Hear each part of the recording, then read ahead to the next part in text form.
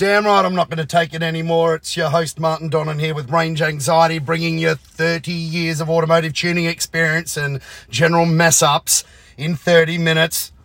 Or just about every bloody day now. There's so much material and so much to do. And back by popular demand is our friend Big Paul Halzon. And today we gave him a challenge. The challenge is to roast me, not spit roast me, very different thing.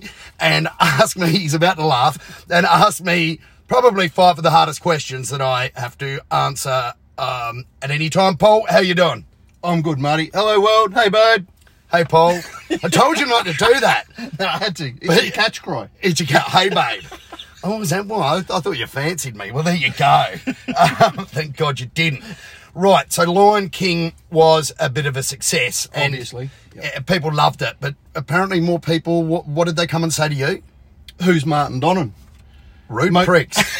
Yeah, and those that did know you asked different questions. Oh. Yeah. Like, why is he so stupid? Nah. Has he learnt to tune a car? I'll be honest with you, most people that I asked if they've come down and seen you to get a car tuned or whatever, they go, he's fat, rude, arrogant, and he's blown too many cars up on that dyno, so he can't be trusted. Actually, it sounds like they know me well. Well, I like to correct them.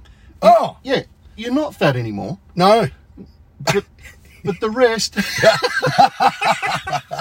Yeah, well, it seems like they know me pretty well. Now, that leads me to my first question.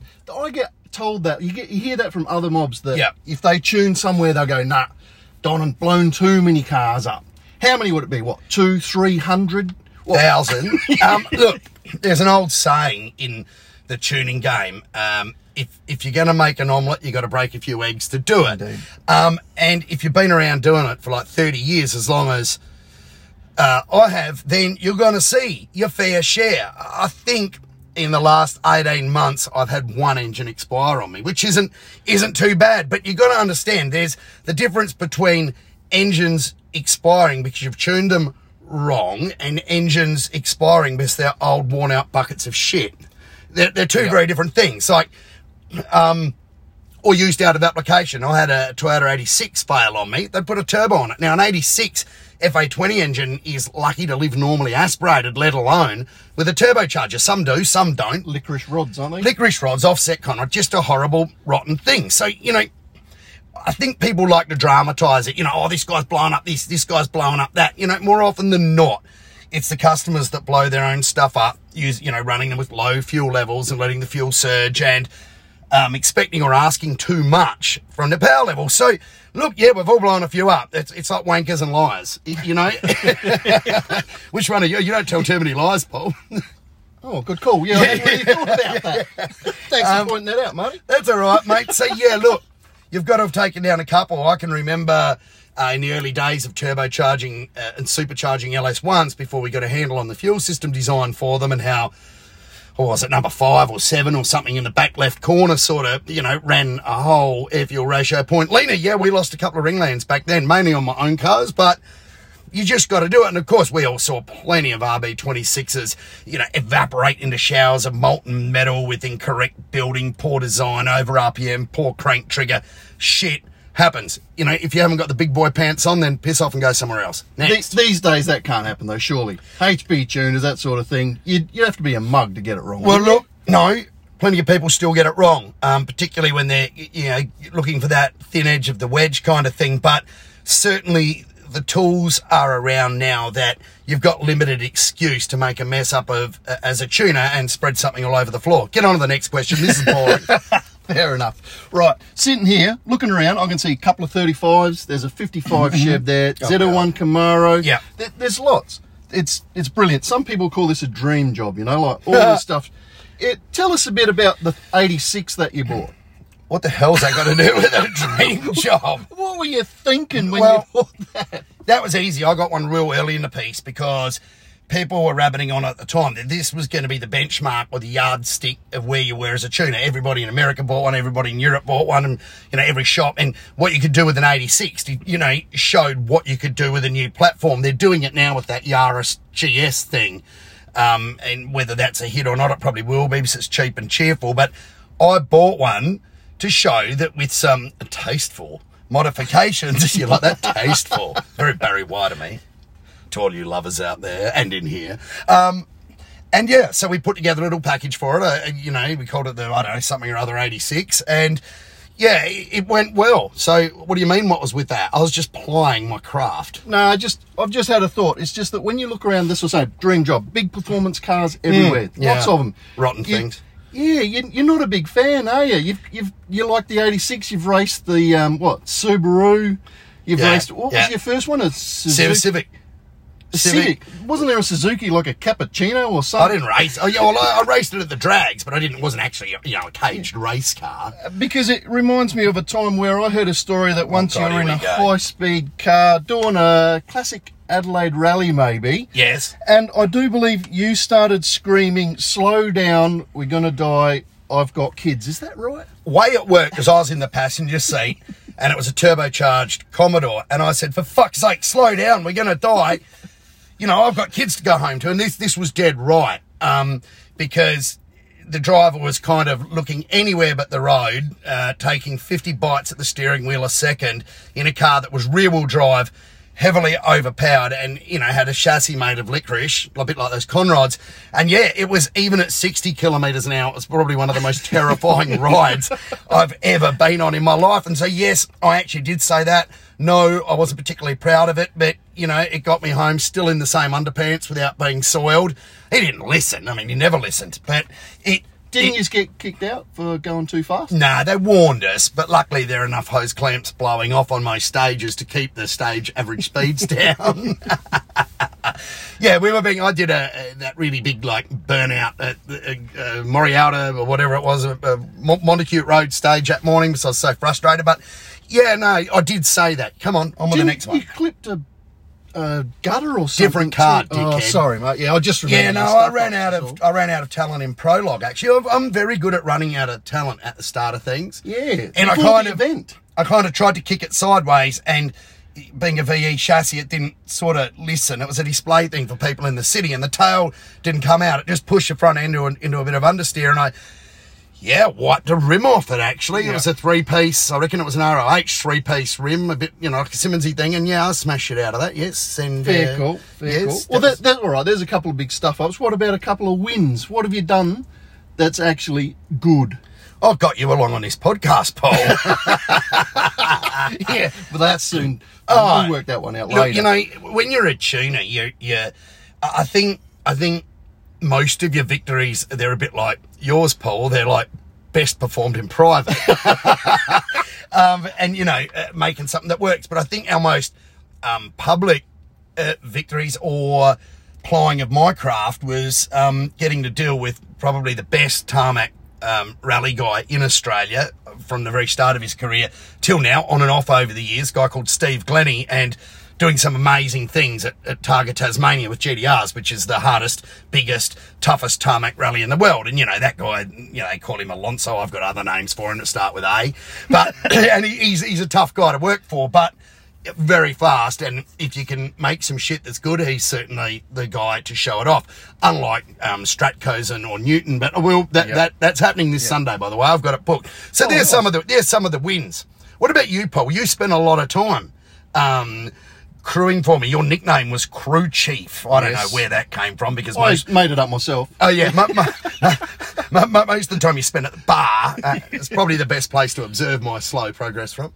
Yeah, we did do a lot of events together. There was heaps, like hill climbs, Mardi Gras. There was that float you tuned. Yeah. It was, But yeah, we've done heaps of things together. But most of the things that I remember, or the best thing that I remember, is also the worst. And you talked about this last week, was the crash at Legends. I've got to bring it up again. That was awesome. I was there on the start line. Yeah, but why wasn't your camera out, you dumb prick? Oh, because there's things you don't want to film, and you driving is one of them. Yeah, too many witnesses. But it was so contained in one spot. It would have been fantastic, It was awesome. Yeah. So what was you would have? I mean, I was sitting there licking my wounds and kicking myself in the car, but you would have heard the external reaction. Yeah. What was it like? Well, the first thing I heard over the back of my shoulder, someone saying, "Oh, how embarrassing!"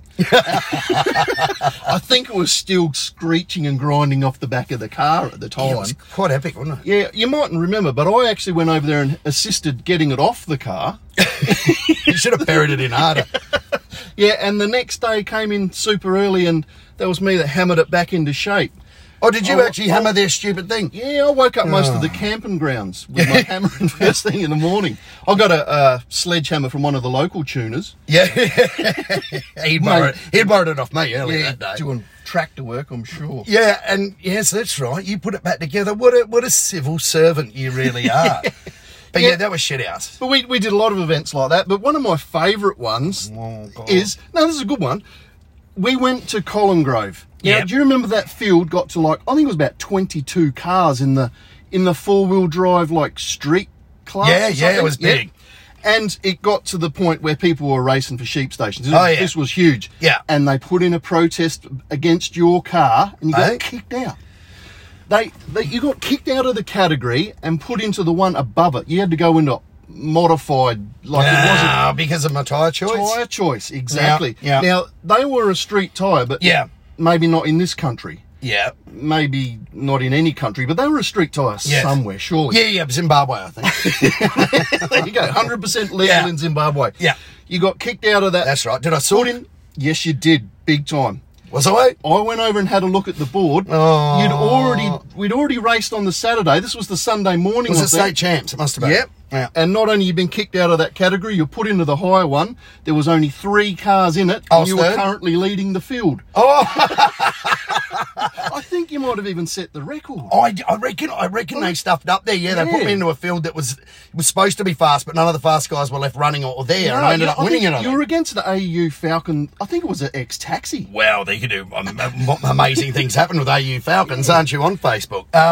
That was true. So I sort of went from sulking and crying, and I'm going to go home because they kicked me out, and I thought, hang on, I'm going to beat all of these wankers. Yeah, leave me in here. That'll be all right. I took those tyres home and scrubbed them that night at home with a grinding wheel. Was I paying you? On and off. Maybe not. Maybe not without. But it was just the joy. Yeah, I drove home from the event. I think that was my payment. Drove home in your car.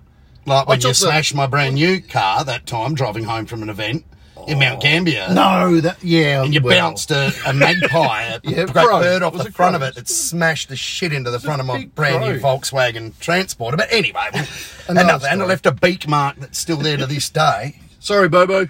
Yeah, well, he's all right. He's fallen over and bumped his head on it a few times by the seams.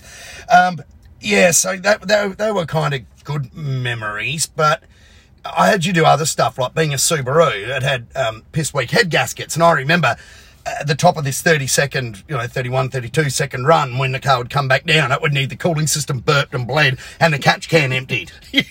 Every run. There was a few vehicles that needed catch can emptied, didn't there? Yeah, you were a catch can emptier. Yeah, was it over boosting, or what was the story there? No, it was probably had a couple of rattled out pistons in it and stuffed head gaskets. It was stuffed. That's right. Had the LS knock when it got back that No, time. that was from Malala, and that was with the new motor in it. It was doing this. Brand new short from Subaru. Thanks, guys down there at Subaru. So it had the brand new short in it, and you were still burping it and emptying its under bloody nappy every time that it ran. Its diaper. Horrible bloody But those thing. times at Colin Grove, with that huge field, half those were cars you'd tuned, I reckon. Yeah, because people with hill climbing never got it. They wanted to put these tiny little turbos on near stock cars and talk about the response out of corners. Well, we'd say, just get a big turbo on it and don't worry about lag, just keep your foot flat, pow, and you go back to the hump day thing. It didn't have a hump in the middle because it just came on like a jet from 7,000 RPM onwards. And Dreco was the king of that. You see, he had it wasn't a Precision, it was some decent forced performance. It was a GTX something or other, big Garrett laggy thing, but he used to keep that thing on and in, and remember he fired it across the finish line, holding into it sideways and hard. Backwards, he ended up in the fence. Because some people were upset about his time. Yeah. They didn't think he should stand the fact that he crossed the line backwards. Yeah, that's right. But he didn't. He ended up in a barbed wire fence. Yeah, remember? And I that's had to right. get a barbed wire, and there was sheep and cows and shit everywhere. I mean, we had a few spectacles like that at Hill Climbs over the years. We've had, those of you that have seen. Have you ever seen the movie Caddyshack? Yeah. With Rodney Dangerfield. Yeah, You know, yeah. Old people listen to this Caddyshack. Shot on a duck. If I told you you had a beautiful body, would you hold it against me? That's where that line comes from. Yeah, exactly. Well, anyway, Rodney Dangerfield was really famous in that movie because he was a diver, or was that Back to School? That was Back to School, and he does the triple Lindig, where he dives off the diving board and does his flops and flips. And well, we had a GDR do the triple Lindig at Mount Alma. Yeah, we did. It didn't end up in water though; it ended up on fire. But what I'm saying, a terrible shame, obviously. But what I'm saying, stop laughing. $75, I think that car sold. Yeah, I did. That was at salvage value. But what I'm saying is we were no stranger to the odd, reasonable sized accident. And you have to have accidents to go fast, just like you have to sacrifice a couple of engines from time to time to make power.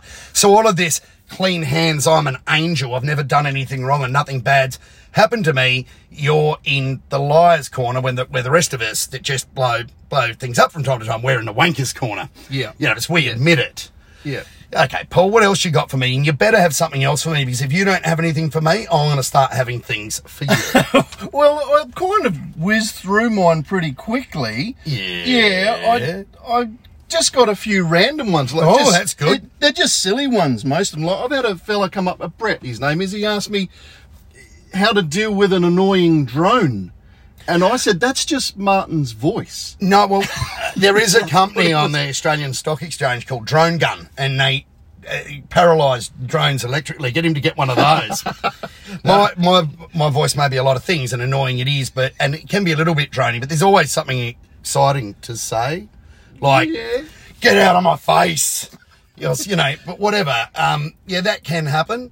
But we try and make it exciting. And is that his car over there that I'm looking at? It is. Yeah. Right. Booked in. Yeah, I might put just so we don't misplace it, I might carve his initials in it with my car keys in a minute. Sorry, Brett. Oh, lucky Teslas don't have keys. You've got to use your phone, so that won't work too good for me anyway. Brett, you're safe, brother. Now, I've got another one here. It's, do you think you could have done better in where you are now? Do you think you could have done better? Because they've had that feeling themselves a few times. Who's that? And that's from a girl, Lisa D.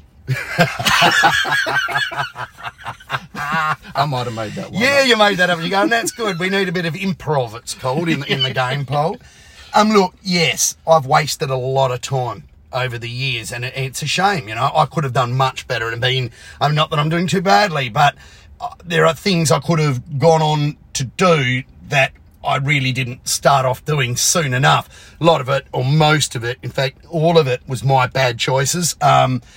However, there is some inspiration when I was dealing a bit with a CNC company that did the billet blocks. We bought a lot of equipment from Haas Automation at the time, and I studied Haas a little bit, so we went over and spent some time in America at the SEMA show with the Haas people. And Gene Haas, the founder of the company, it's a private company, not a public company, I think he only really got started in his mid-40s. Late bloomer.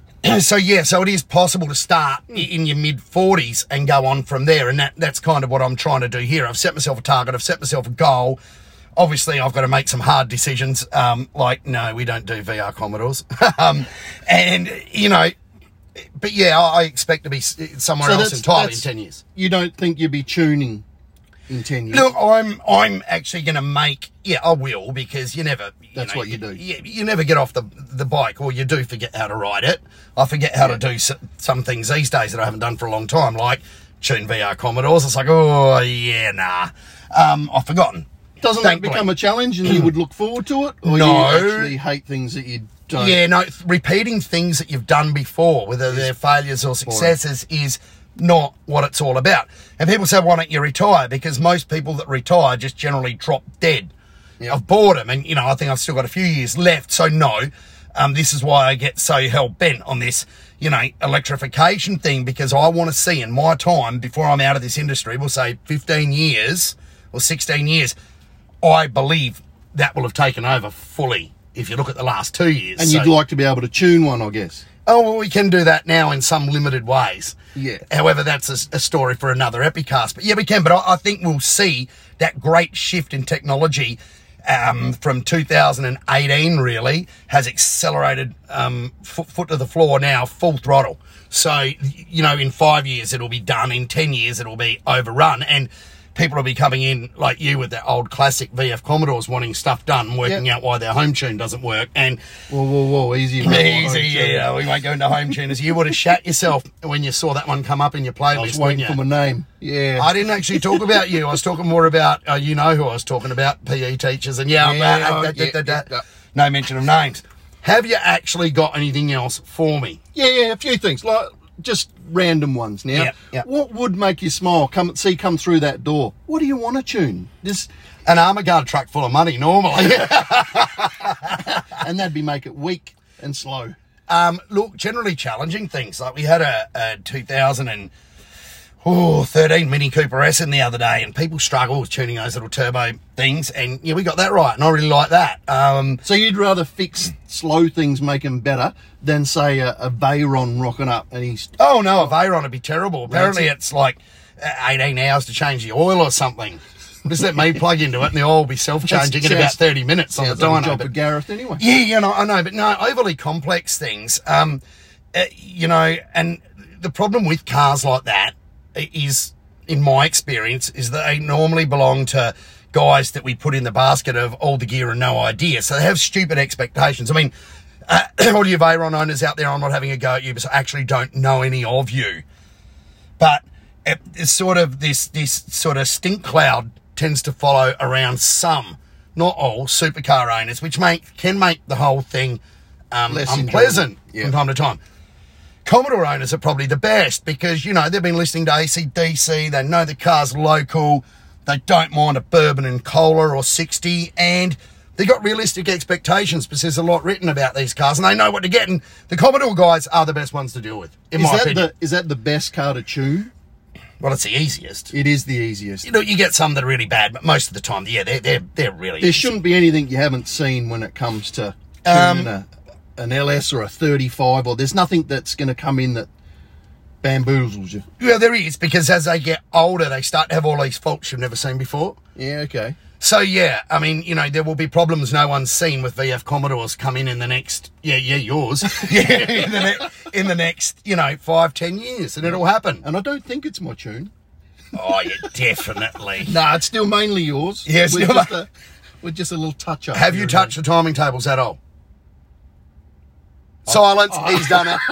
Yeah, I've just been playing with the knock. Don't play with the knock. I'll explain. Look, when we're finished here in about 3 minutes, I'll explain it to you. So don't turn the knock sensors off, is that what you're saying? Only if you're going to run it on low octane fuel. Okay. And then you can say, then you can do the Streckelsen thing and say it sounded like gravel. Well, it's not there yet. Well, this has been good. Speaking of those pillocks, we've actually got a conference room in a hotel for next Sunday to do the Epicast, and Nick's going to bring along his entire collection of $5 plastic trophies, which should be quite interesting and boring, all in one. Now, I'm going to give you one last shot before we go. One last shot. Ask me anything you want, no matter how embarrassing it is. Just ask me anything you want. Come up with it. Embarrassing for who? Have you ever stuffed someone's tune up and gone away thinking, oh shit, I've done this or I've done that? Yes. You have? Yeah. Can you name him? Yeah, a guy called Paul. No, look, it happens and you think, oh, I'll see that back. So then you go up to the booking system and look for their number, and you'll find Gareth's booked them in and forgotten to take their number down. So then you wait. And then 3 days later, it's going all right. But, and it's like, you just come past and we'll have a bit of a look. That was a pretty weak final question. No, I didn't have anything that I thought would actually grab you and make it difficult for you without being able to not go to air. Do you know what I'm saying? Because just weird ones that people wouldn't even understand. Like, I understand that you hired a company to do some work at your house. Is it Dodge It and Bodge It? Yeah. Is that true? Yeah, and they did a fairly rat shit job, but Is it still standing? it is still standing. Luckily, they didn't touch the structure, and most of the colour they applied 7 or 8 years ago. Paul was Dodgett, yeah. and the late Jason Perrin, he was Bodgett. Good man indeed. I went to school with him, and I think he was getting me back for all the shit I gave him at school. But no, you actually did a good job. All I'd suggest is, for someone out there that sees Dodgett and Bodgett Enterprises advertising, just get them to do from the floors up, not including the floors. Oh, don't go there. That Black was awful. Japan, I know. I get reminded about it about once a week by my Lisa wife's D. still not And there's still like bits of hair caught in it. And it wouldn't be yours unless they're off your back. Yeah, so look, this has been brilliant today, Paul. Thank you very much. We're Been going a to have to get pleasure. you back at some stage, but I was a little bit disappointed you're a bit weak today. Yeah, I was. I'll admit that. Are you going to say bye, darling? See you, babe. Yeah, bye, Paul.